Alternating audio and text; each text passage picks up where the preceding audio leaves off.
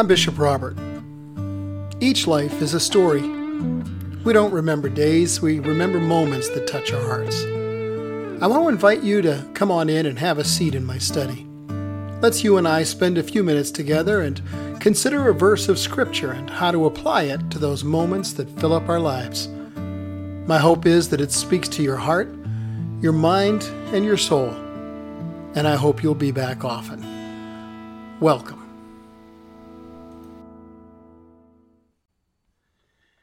Have you ever been walking in a strange place and been recognized by someone you know? It's a strange feeling.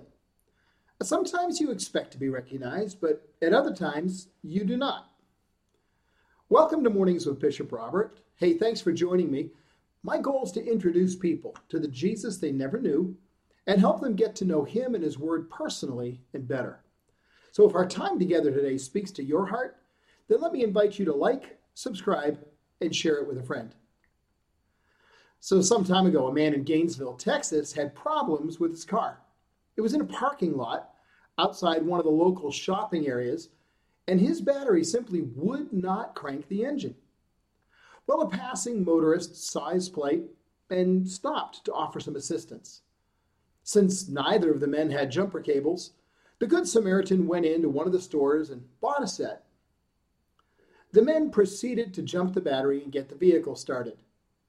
Good deed done, the rescuer gave the original driver the cables and continued on his way.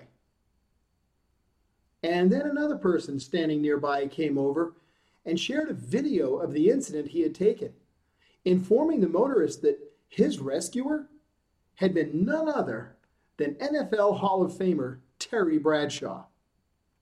Now, while Bradshaw is certainly most famous for his sports career, the former Pittsburgh Steelers quarterback is also a servant of Jesus Christ. And it was his faith, not his football skills, that were seen that day. And as you watch him serve a man he had never met, you can recognize that Terry Bradshaw had been with Jesus.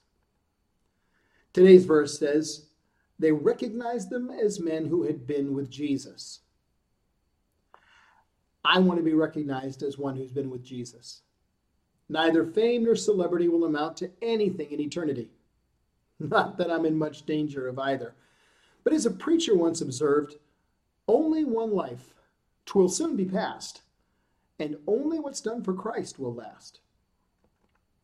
When people encounter you, what strikes them? Is it your physique? Your vocabulary? Some characteristics are evident immediately. Others are only discovered over time. But the fact that we've been with Jesus ought to shine brightly in each encounter. It's only our having been in His presence that can truly impact and change every aspect of who we are.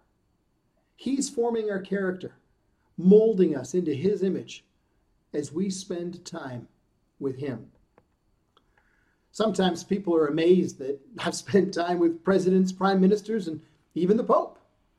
But what ought to truly amaze them is that I spend time with the King of Kings. It's my time in His presence that has the greatest impact on me. My prayer is that this will impact not only this world, but the next. Yeah, He alone has the capacity to touch every area of our heart and soul, to transform our sinful lives into channels of His powerful Holy Spirit. To Him belongs all the glory and honor for the things He's done in and through us who serve Him. It's His power and His grace that we're called to put on display. His love, His offer of forgiveness that we are commissioned to proclaim. It's Him and Him alone who changes lives from the perspective of eternity. They recognized them as men who had been with Jesus. Hey, let's you and I be people who have recognized as being with Jesus. As we wrap up, can I ask you to help me introduce people to the Jesus they never knew, and then help them get to know Him and His Word personally and better? Please like this video to help more people see it. Then click follow or subscribe so you and I can get together each morning. I would love to hear your comments about how you can show people you have been with Jesus. And then one more thing, of course, please share this video with a friend. Because as you do, you're part of the team that is touching the hearts all over the world with the love of Jesus. Thanks for helping.